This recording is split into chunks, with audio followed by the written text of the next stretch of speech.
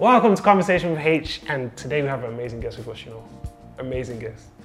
A writer of blogs, check out beingdara.com, it's still there, because that's how I did my research, so go check that out. She's the author of 70 A Work in Progress. She's the founder and editor-in-chief of the Super Grace magazine. You may have seen her on Watch God Work as well on YouTube, make sure you go check that out. She's a fashionista, as you can see, she's got the outfit, you get me? All right then, she's a former singer, rapper. You really dug it out. She's a sister, she's a daughter, she's a mother, she's a wife, and most importantly, she's a child of God. The creative that is the one and only Dara Olegbami. How are you doing today? Hi, I'm really well. The fact that you brought up singer and rapper, I was like, I had to. When I heard that you said you were a singer and rapper, I was like, hold on. I have to put that in the intro. I have to let people know. Yeah, I mean, I can sing and I can rap. No, I will not be doing it today. No, we don't expect you to. I can sing and I can rap. That's good. So for those who don't know who Dara is, who would you say Dara is? Well, I think you did a really good intro, but I guess the simplest way to put it is, yes, I am a child of God.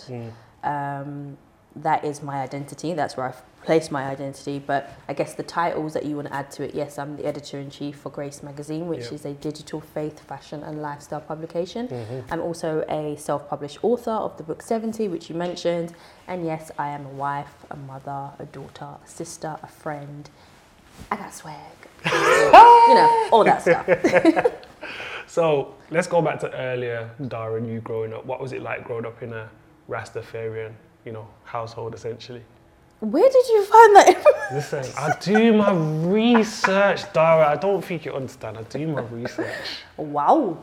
I mean, growing up in a Rastafarian household, I guess as a child it was normal because that's what we were taught. We had pictures of Haile Selassie on the walls, the lion, the red, gold and green. Yeah. You'd hear my parents saying Irie, and all of that stuff. We had dreads, we would cover our hair, our skirts were down to the floor. Yeah. There's this event called Nyabingi, which my dad would go to, my mum would go to, and they'll be chanting and all this stuff. And I mean, I guess as a child growing up, that's what you've been introduced to.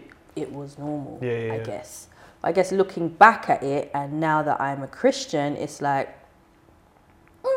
well, I don't think this is the way God wants us to live. Okay. But I guess as a child growing up, it was normal because that's what we were taught. So, what did early family life, what did that effect have on you now? Do you know what?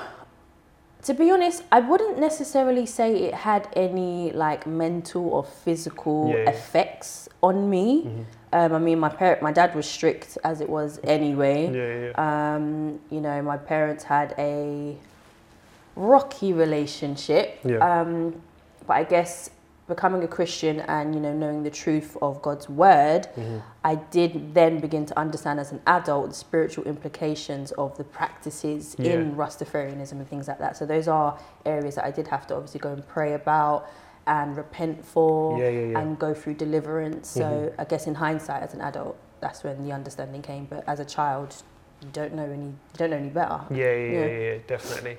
So then later on in life, you start going to church with your mum and stuff like that. Would you say feeling like you have to be the kind of perfect Christian delayed you from becoming a Christian essentially? I had this mindset about Christianity before I had become a Christian myself. It was that they're perfect, they know it all, judgy, holier than thou, boring, stiff. That's seriously, that's what I used to think. But it was, this sounds really weird, and I say this to my mum all the time, it was seeing the change in my mum. Really? That let me know, okay, so this is real.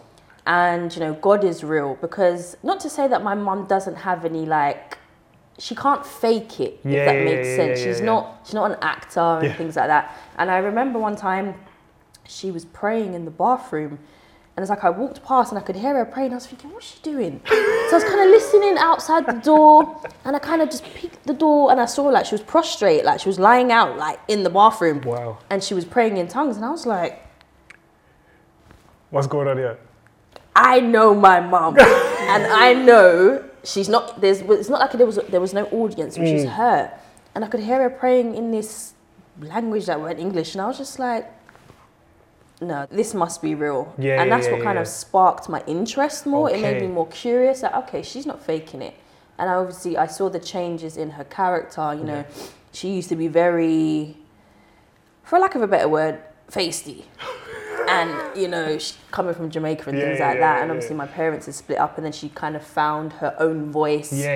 And, you know, she was a bit rough around the edges. You know, if someone troubled us, she would feel no way to kind of defend us vocally. And, you know, the language and all that kind of stuff. So to see her change from this fiery, feisty person to this gentle, soft-spoken, almost like timid, it was like, nah, something has changed. That kind of definitely sparked my interest. And obviously I knew she'd been praying. Because the convictions began to be very apparent in my life. So that my desires for certain things were beginning to change, you know, and I just felt myself being drawn more and more to God. What was that first conversation that you had with your mom, like, about Christianity? Because if you're saying you walk past the bathroom, you heard her speaking to tongues, like speaking in tongues, I can imagine, like, now you got to have a conversation with your mum and find out, okay, what's going on here? What happened? I don't think I even asked her what she was doing. Okay. I was just more like, I've got my eye on you. It was more like I just began to watch her more, but I don't remember like confronting her about it for a conversation. Obviously I knew that she used to go to church, and she'd always invite me and my siblings to church, and my mindset was, when I'm finished raving, when I'm finished having a boyfriend, when I'm finished wearing short skirts and shorts and all that stuff, when I'm finished, you know, drinking alcohol and doing what I wanted to do. When was the deadline? When was the deadline to finish all these things? You know what? The funniest thing is, I never set a deadline, but I just thought, let me give up these things first, and then I can come and stand before God. Because again, that was my mindset. I can't come to God knowing that I'm doing these things. Because the little knowledge that I had of God is, you're holy. And you're righteous. And I don't meet that standard, so let me go and change all of these things, and I'll be right back. But it's such a lie, because you will never, it's not by your power, you know, and I think that's what a lot of people get confused about, or even sometimes just make excuses. But if you think you're going to change yourself and then come to Christ, my friend, you will die before that happens. Just keeping it real.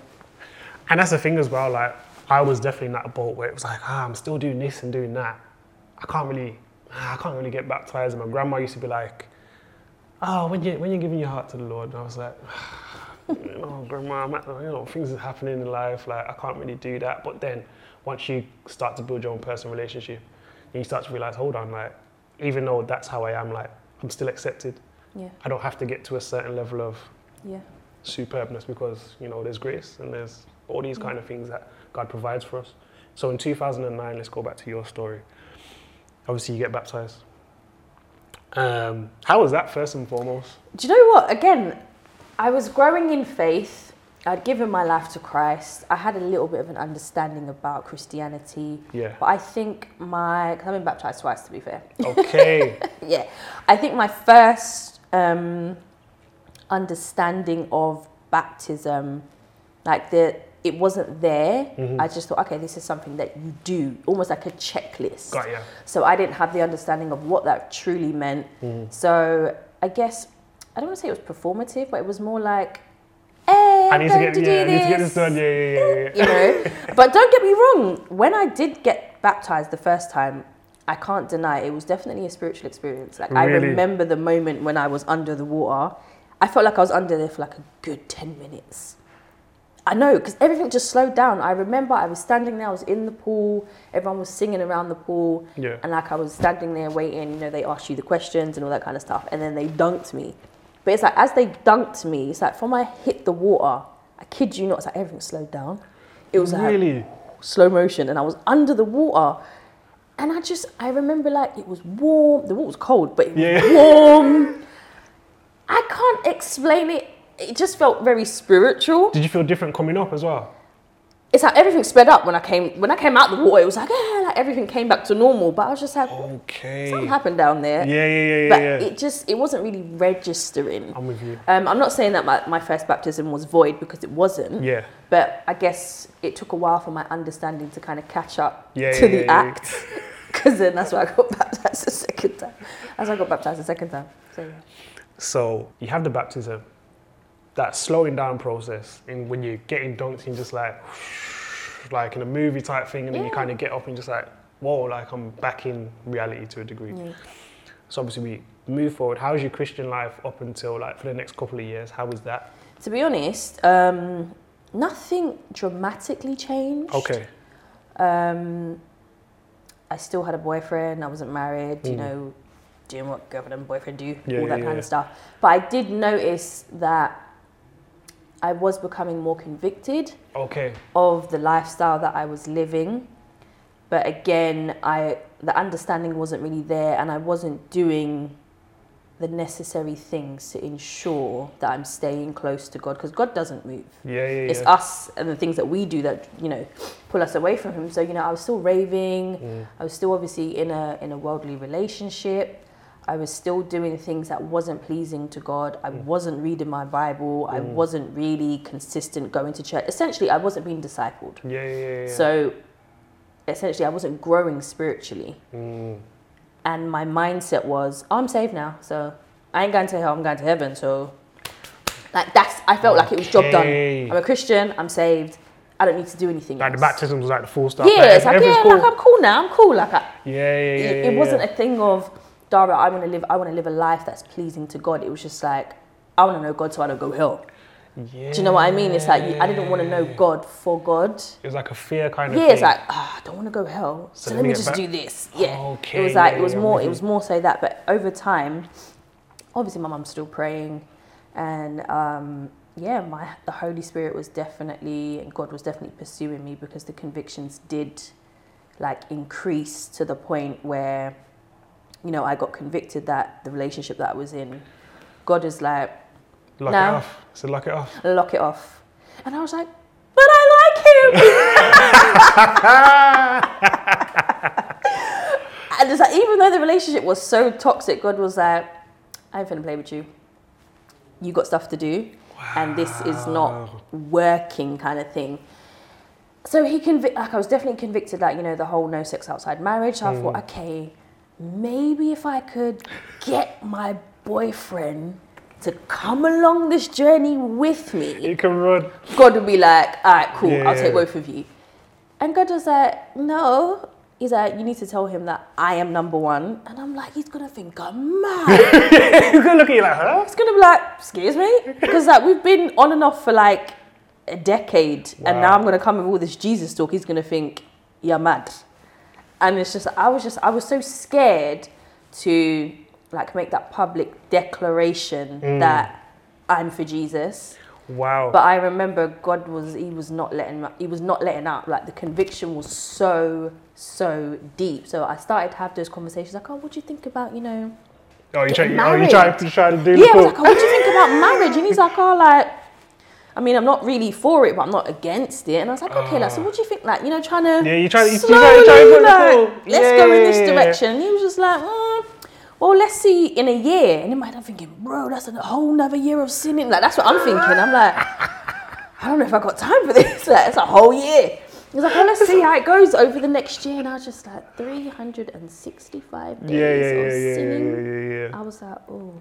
So then I started to avoid him. Wait, hold on. You still together at this point? Yeah. But I started to like avoid him now. Trying to avoid, you know. Dara, explain that one to me, because how you two together?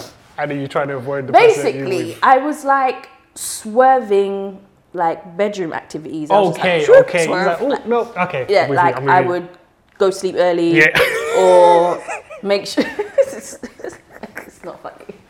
Go sleep early. Yeah. Oh, I'm not feeling well. Yeah. He's hitting. Shower, lock the door. Okay, I'm with you. Definitely not walking around with scantily clad, like fully clothed. Even looking like proper house girl. Like I don't even want to look appealing. Like you can just look like one dry. So I was trying all these things. Okay, I'm with you. But he began to notice. He's like, what's going on? Is everything okay? And I'm like, yeah. He's like, nah. Is it because of that conversation? Oh. And I'm thinking, I was like, no. In my head, I was thinking, I was like, no, it's fine. But then over time, you know, and then we had an argument, and then I thought, okay, if we just break up, it makes sense. Then I don't have to say Jesus is number one. because normally it was a very toxic relationship. Normally when we would break up, it would be me that's doing the chasing and the begging and, oh, let's work it out and, you know, all of that stuff. But this time when we broke up, I was like, all right, cool. But then to him, he's like, what do you mean cool? Normally you're belling off my phone and, you know, doing all that stuff. And I just remember, just to like get to the point, I remember we had met up and he wanted to obviously talk about, you know, what's gone on with us. And I remember we were sitting in the car and God had already told me, not only are you going to tell him, once you tell him, he's going to leave. And I was like, well, what's the point? Just let him leave then. You know, I don't need to say the Jesus part. And I remember we were sitting in the car and he was like, you know, what's been going on, this whole no sex outside marriage thing. And I just remember sitting in the driver's seat and it literally is like God was sitting behind me, like, tell him. And I was just like, I can't do this. I just blurted out, I can't do this anymore. Jesus is number one. Jesus is number one. I can't do this anymore. And he just looked at me like, and I was like, I can't do it. He's number one in my life. I have to put him first. He's first. And he looked at me and he was just, do you have anything else you want to say? And I was like, no. And I was just crying. He literally got out the car and left. But it's like in that moment, it's like every tear I just stopped crying. Because I was just like, God, you told me he was going to do this. So it was just seeing it in reality. I was just like, oh, okay. So evidently, you know, the relationship wasn't built on love. It definitely wasn't built on Christ. So it kind of just, it humbled me and it made me even more so realize my worth. Because now, essentially, my body is not on the menu. Or you don't see anything else to stick around for. So, yeah. That's the long version of it. Nah, that was good. Like, for you to like open up and just share that part of your story where you kind of like how you kind of went through a relationship while you'd already given that public declaration, which I was interested in the baptism. Yeah. But you couldn't give that public declaration in terms of like telling the person that you was with. Yeah. This is what I'm doing now. Yeah. And it's interesting because obviously a lot of people will go through that kind of thing where it's like I've done this but I still got this burden or this thing over here where I'm like I'm still in this. Yeah. Do you know what I mean? Yeah. 2011, and I just want to talk a little bit. What happened in 2011 that kind of like changed your trajectory of life? Went to the jail house. That sounds so ghetto. The way you said that, I wasn't expecting. I went to jail. Take me to jail. I went to jail. Yeah. I know that sounds shocking to a lot of people because I look so innocent. But yeah, no, I spent some time in prison in Austria. Lots of people always ask me, what'd you go to jail for? I didn't body anybody. I didn't do anything like that. But no, I committed a crime. I was caught. I served my time and God is good. You want to know more, don't you? Nah, I'm looking at you because I'm just like, it don't really make sense from the story that we have so far. Yeah. Well, do you know what? Off the back of, obviously, the relationship that I was in, prior to us, you know, finally parting ways, which it took a while for us to part ways, but I had got myself into some financial issues. Okay. And I really needed to make a large sum of money in a very short space of time. Okay. Out of fear, I didn't go to any of my relatives. I didn't go to any family members. I just thought, okay, I know some guys that do some things and maybe they could help me make some money. Okay. So I chose to go down that avenue. And obviously I was still with my partner at that time. And I was so scared that if he had found out what I had done, you know, the relationship would be over. So I was just like, okay, I can't tell him. I just need to make this money back. So I got myself into trouble, and yeah, it landed me in prison. So what's your mentality once you kind of are landed in prison? Like, because you got baptized 2 years ago. I know. So it's like you got baptized, and then 2 years later you now end up in prison. Where are you at mentally at that point? To be honest, when I realised that I was in prison, because I didn't actually know that I was in jail until I was in the cell. Because I've never been inside like that side of a prison. Yeah. So obviously I thought I was going to court. Got you. And there's a language barrier because I'm in Austria. So I'm asking, you know, which now comes to be the prison officer, but I just thought he was just a policeman or okay. I don't know, something like that. With me. And I'm asking him like, oh, am I going to see the judge now? Yeah. And I'm walking down this long hallway. And I'm like, am I going to see the judge now? Because in my head I'm thinking I need to get my story straight. I need to make sure that I present myself, present myself well, because obviously I didn't have a lawyer, so I was thinking I need to represent myself kind of thing. Yeah. And I'm nervous and I'm walking down this hall and I'm like, am I going to court? And he's going, yeah. Well, obviously he's just saying yeah. He's going, yeah. And I'm like, okay. I know that means yes in Deutsch or something. Like, I'm like, so I'm walking down, I'm thinking, okay, I'm going to court. And then he opens this metal door and the whole room, I can see feet, but the room is just foggy because everyone's smoking. And I'm thinking, kind of court is, like, it's not registering. It's not pushes sense. Me in, bang, slams the door. And I'm like, and that's when it registered, this is jail. I wanted to cry. I'm not going to lie, but I watched too many movies, I didn't cry. Oh, yeah. I was like, I'm not about to be... Yeah, you got to hold that together. Yeah, so I just had to suck it all in. And to be honest, God still at that point was not at the forefront of my mind. It was, who can I get bail money from? That's what I was thinking. Yeah, I wasn't thinking, God, mercy, repent. Yeah. I was thinking, I need bail money. I need to flee. Because every ghetto mindset was coming up, like Prison Break, someone bust me out here, like I want to go home. Like I was not thinking of God, like at all. I really, really wasn't. But then over like the next 48 hours of realizing I'm really here, that's when it just kind of hit me like, okay, what did my mum used to tell me about God? Wow. What was that prayer my mum used to tell me? What was that scripture she used to say? Now I so desperately wanted the word of God. I so desperately wanted to know how to pray and how to speak to him, and because I needed him. And it's like, I didn't know the way to access him. Obviously, prayer is just literally just speaking to God. But again, my immature mindset of Christianity was you had to pray in a certain way, you had to use certain words, you had to speak in tongues, you had to, use all the Christian lingo, jargon and all that kind of stuff. So I was just my mindset was very warped. So it's like in that moment, I'm just like, I know the Lord's Prayer. And I used to just recite it every day, all day. It was like, that was my escape. Yeah. I'd be in the cell, there'd be people around me, but I'm not actually there. I'm praying and pleading and wanting out of the situation. And then I think I eventually got given a Bible maybe like a week or so later. Oh, it was life. It was like escapism. It was like, I'm in here, but I ain't really in here. I'm not doing time with you, I'm somewhere else. You've got around me is misery. Around me is sorrow. People are crying. People are suicidal. People are getting crazy sentences for things that are even less than mine. And so I couldn't focus on what was going on around me because it's very depressing. Yeah, you get warped into that environment. Yeah, and it's like, it would easily shake your faith. So I just literally, it was just me and God every day, all day. We're in our cell for 23 hours anyway, so that's all I could do. What advice would you give to Dara in 2011? Give your life to Christ earlier. You don't want this smoke.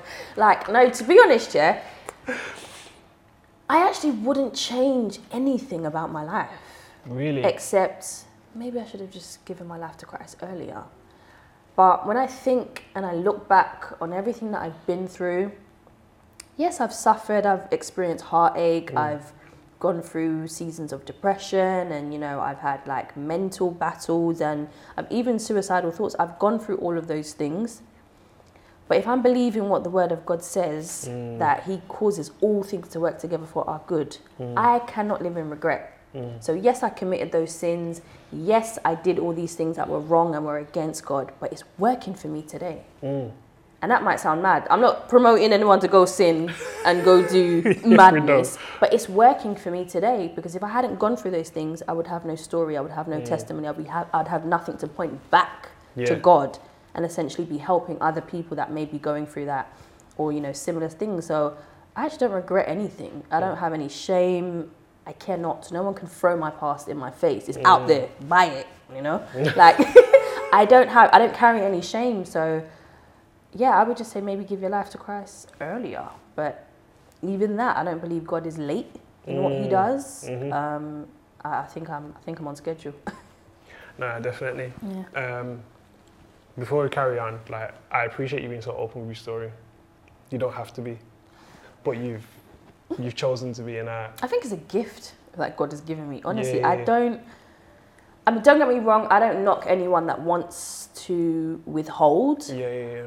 But I really don't mind sharing my dirt. Like, I really don't mind, because I'm just like, look what God has done in my life. Like, even sometimes I sit back, to this day, I still go back and read my own story, and I'm just like, what? It just reminds me that, you know, God, you're good, you're merciful, you're patient, you're loving, you're kind, and you're real. So, yeah. During your journey, when do you tap into Dara the creative, or is it something that's always been there and it just started to unearth at a later point in life? I mean, well, it's always been there. I mean, I can remember, like, from as, I don't know what age I would say, but fashion, I've always loved fashion. Like, when I was younger, Benetton kid, like, birthdays, Benetton. What do you want for your Benetton? Benetton. I wanted Benetton, and my aunt would always make sure she got me Benetton, so I loved her for that. Yeah, so I was like the Benetton kid, so I loved Benetton. I loved drawings. I would actually draw. My aunt, again, she taught me how to draw, like, fashion sketches, things like that. So I would do things like that. I used to write songs. Yeah. And the funniest thing is the songs I was writing are mad.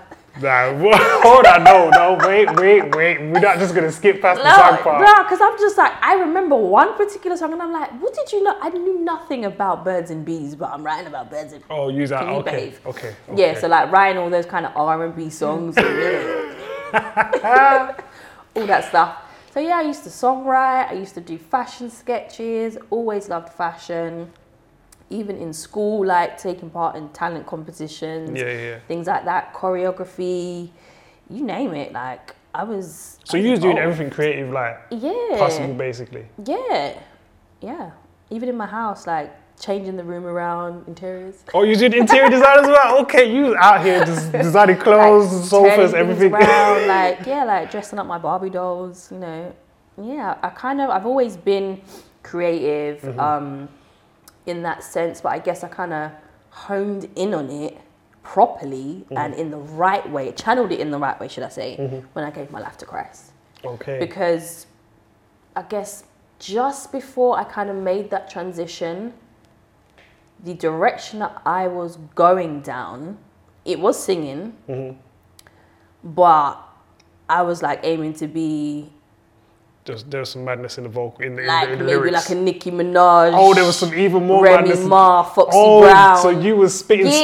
Go down that road. Okay. It's like God is like, okay, let's go this way. So the talent has always been there, but it's just, if I never decided to, you know, give my life to Christ and be obedient to the call, my talents could be used in the wrong way. I probably have millions of followers, because, you know, people like to support that stuff. Yeah. But, you know, it's fine. Yeah. So I guess, yeah, I've always been creative. So where does writing come into this? Do you know what?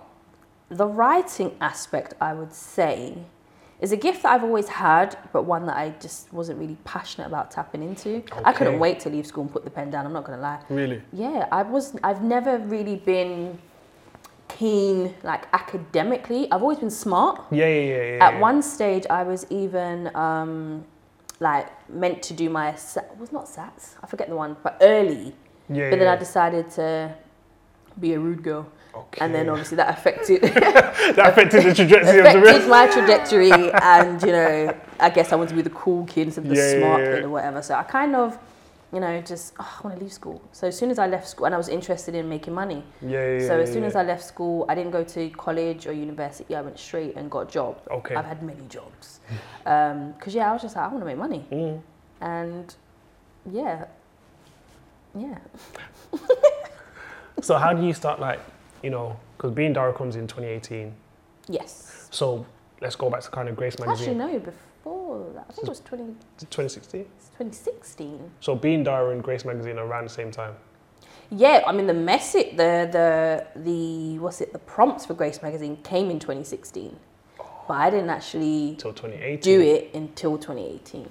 So So- yeah, I was already blogging. So what stopped you from starting Grace Magazine in 2016?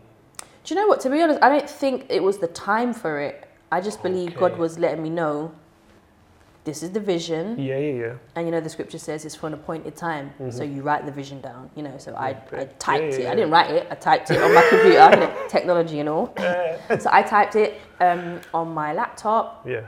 and I remember when like it dropped in my spirit. I remember looking up at the ceiling like, who, me? Because I don't write. I don't want to do that. Like I want to do fashion. Now that was my attitude. Like I don't want to write. I didn't even want to write my story, my book. I know, mad. But I did. Obedient. You know, obedience. So yeah, I never saw myself being any kind of writer. But again, obedience. God has asked me to do something. It's for His glory, and I have done it. Don't get me wrong. When I have finally picked up myself and done it, I've definitely found joy in it. Yeah. But I guess initially it wasn't like, yeah, I'm into this, because I was always interested. I'm still interested in fashion. But the good thing is, God knows how to kind of stretch and exercise the gifts that He's deposited in you in the best way, in the way that He knows how.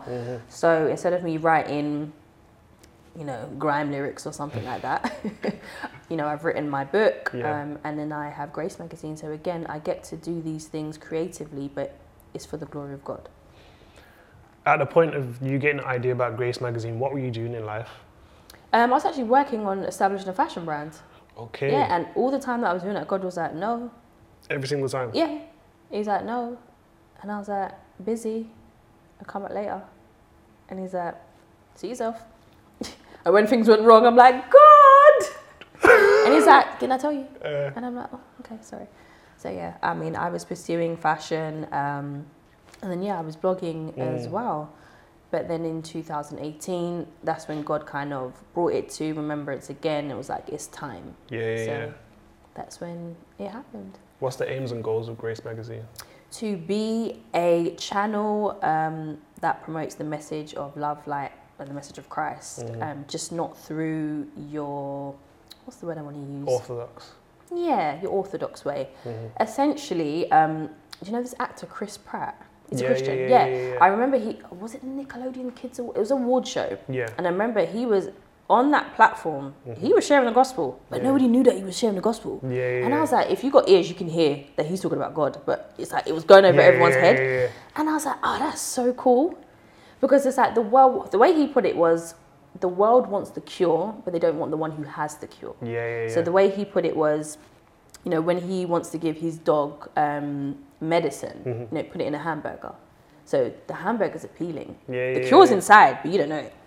So he's going to eat the hamburger, but he's getting the medicine. So I was just like, that's such a cool way to put it. Not to say that we have to be overly covert in how we share the gospel, like we're trying to hide it. But it doesn't always have to be so blatant, repent, and it's in your face, because it's offensive, and people they have their preconceived notions of what Christianity is about, so they're already on the defense. So essentially, a lot of people don't want to hear about God, you know, and they have so many questions and reservations and things like that.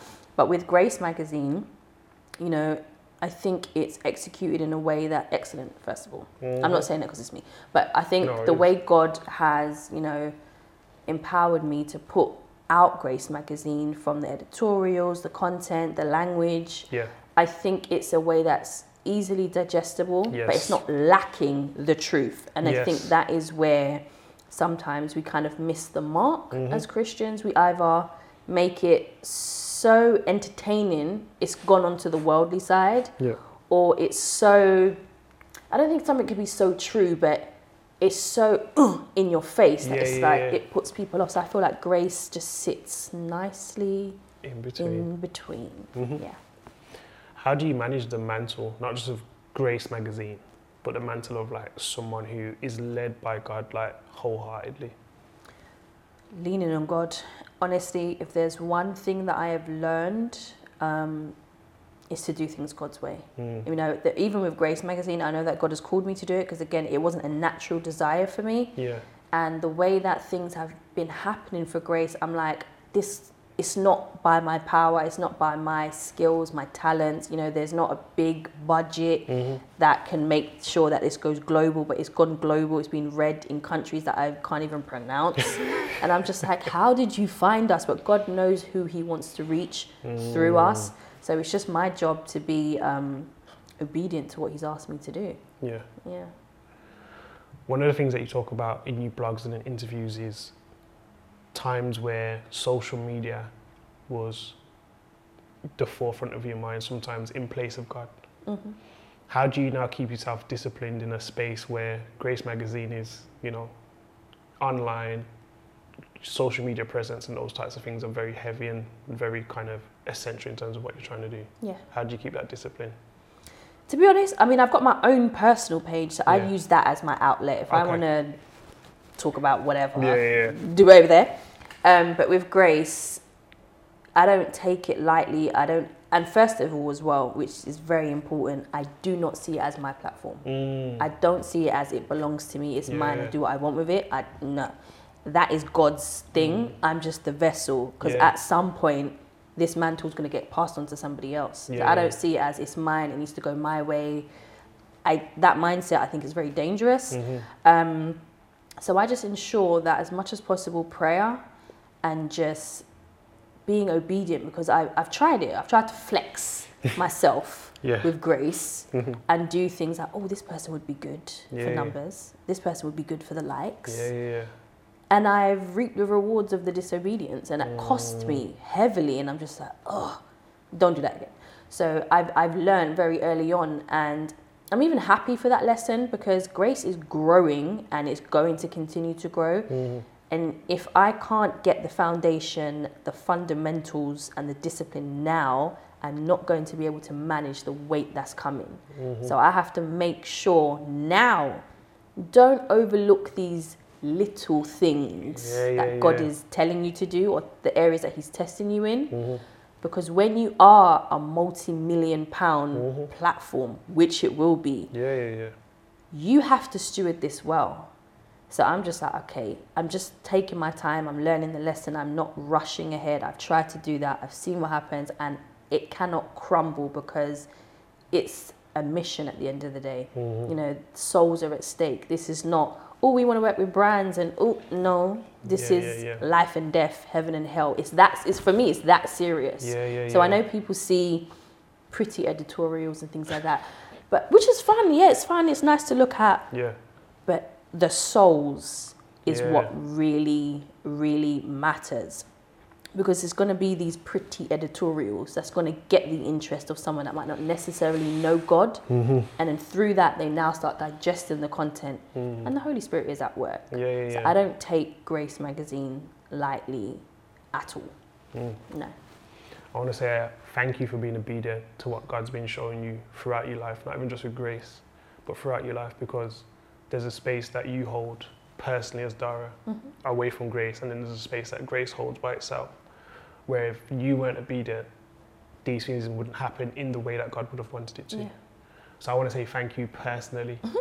Thank God. To you for being obedient, because God can tell you do this, do that, but if you choose not to be obedient, like if you go back to with your boyfriend and you was like, I don't want to do it, or you was hesitant in doing certain things that God was asking you to do, things then play out differently. But because you were obedient, it plays out in the way God would want it. So I want to say thank you for just doing that and just being you as well. Like honing in. I don't know who to be like other than myself. No, I hear you, but just honing in on that. You're so creative as well. When you're telling me about all these things that you were doing, even the writing aspect, you were writing raps and lyrics and all these kind of things. So as much as you went away from school and didn't want to do from an academic kind of point of view, you kind of were always writing. So it kind of like led you to doing something you've been doing already. It just wasn't in the form. So that's why I have to say thank you for just allowing God to use your creativeness. It's his creativeness at the end of the day. When he's blessed you. When you think about it. He's blessed you. You know, he has blessed me. I'm not trying to be like overly on the floor, dirt humble. I'm just saying, like, do you know what I mean? Like, oh, no, it's not me. No, yeah, it is in me, but it's like he is the creator. He's just deposited these gifts in me. So again, it's still not by my power. Nah, 1000%. It's really not. But your obedience is key. Yeah, we thank God for the grace, We do. because sometimes I just want to do ratchet things with my friends. Let's kind of pivot away from grace, and let's talk about you as a mother and as a wife. How did that change you as a person, becoming a mother and becoming a wife? Do you know what? If I'm honest, You can tell it's me probably no. Oh. No, I've changed, but it's probably the most challenging area in my life. Really? Being a mum and being a wife, yeah. Talk me through that. Because maybe I should stop saying it. I mean, I haven't said it for a while, but I never ever saw myself as overly like maternal. Okay. I've liked kids, but it's like, oh, you can go back to your mum. Like these ones are like, wait, you guys are still in my house. Oh yeah, they're mine. Yeah. Like, I never saw myself as overly maternal, and then I guess the relationship that my parents had, and you know, going on this journey and understanding and learning what love actually is. You know, it's been a challenge because I've gone this amount of time in my life not knowing what love was, not knowing what love from a father was. So then when I now got into a toxic relationship, my understanding was, well, this must be what love is, because this is what my mum went through, and you know, all that kind of stuff. And then obviously, God bless my mum, like I love her, but it's like she did the best she could with what she knew. But obviously from that, it does affect the children. So it's just like going through those healing processes, and then now I'm a mum, I was like, ooh, I don't want to mess this up. Because it's like, I've been through XYZ growing up. I've seen what love isn't. So now I'm having to demonstrate the true definition of love to my children. Yeah. And then obviously to my husband, and it's like, I'm learning this firsthand. Because it's not like I wasn't taught it. So I'm learning it in real time. So that's where that a lot of the challenges come from. So I'm like, God, yo, I can't do this. It's hard. And it's like, that's why it's so important. First of all, don't beat yourself up if you relate to what I'm saying. But it's like knowing God and really relying on his word and allowing him to transform you is so key, because none of us are perfect. You know, my parents did the best they could with what they knew and what they've been shown. But it's like, now it's time, I know better. Now I've got these kids, I have to do better because I need them to be better. So it's just, that is the area where I find it the most challenging, because it's literally having to choose every day to reflect Christ. Even if I'm tired, even if the kids are irritating me, even if my husband's got on my nerves, it's like, oh, Jesus. Come through. Won't you help me? Because it's like, I remember old Darren, by now she would just got angry. It's just like, I can't do that. Jesus. So yeah, that's the most challenging area. How do you prioritize your time? I wasn't always good at that, let me not lie. Okay. I wasn't always good at that, but it's literally, for me, what I actually did the end of 2021 is I did a life inventory and audit. Okay. I actually went on a 21-day detox and fast. Yeah. And I had this, it was through a ministry called Eleuthera. Okay.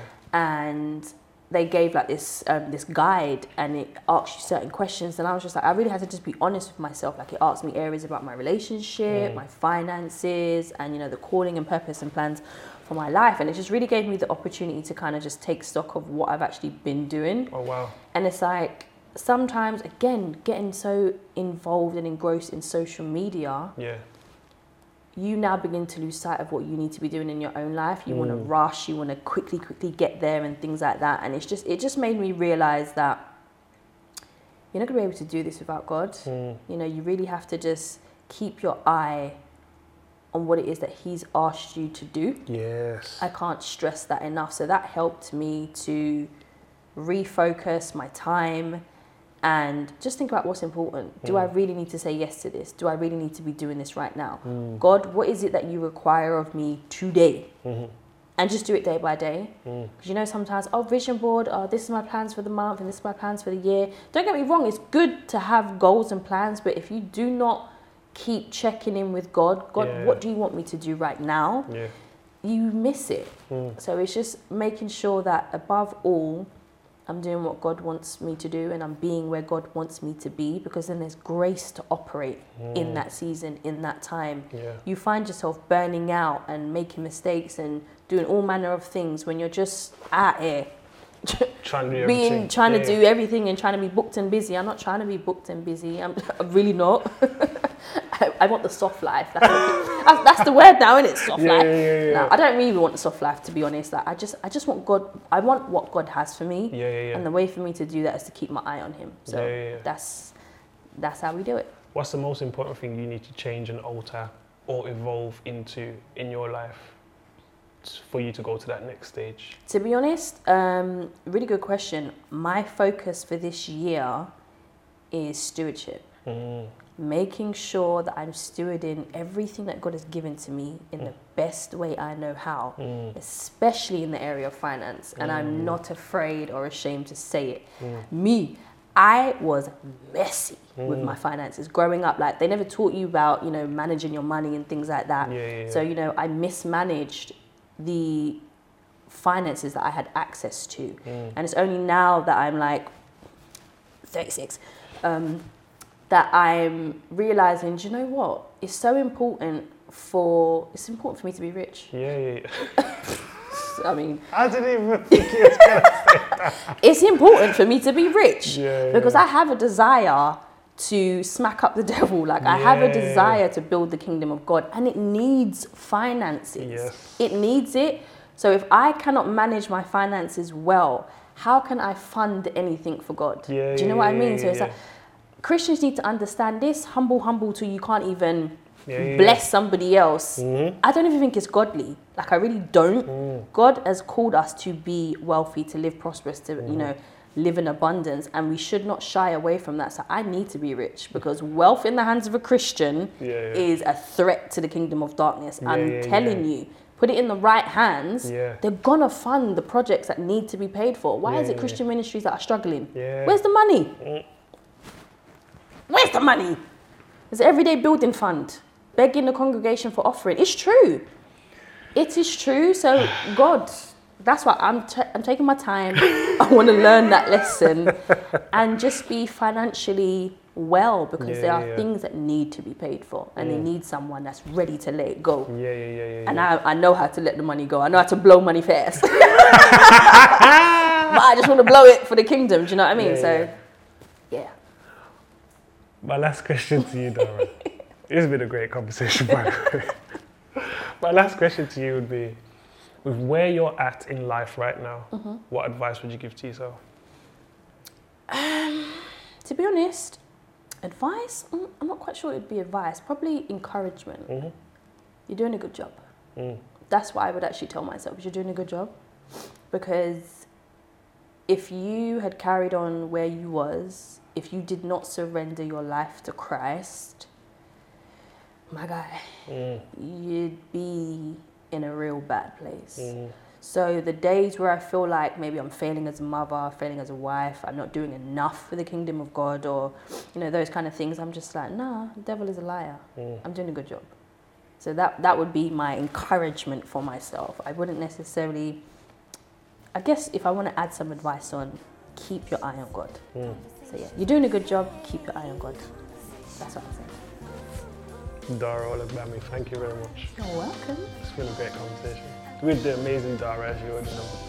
Guys, it's been Conversation with H, and we'll have much more content coming for you very, very soon.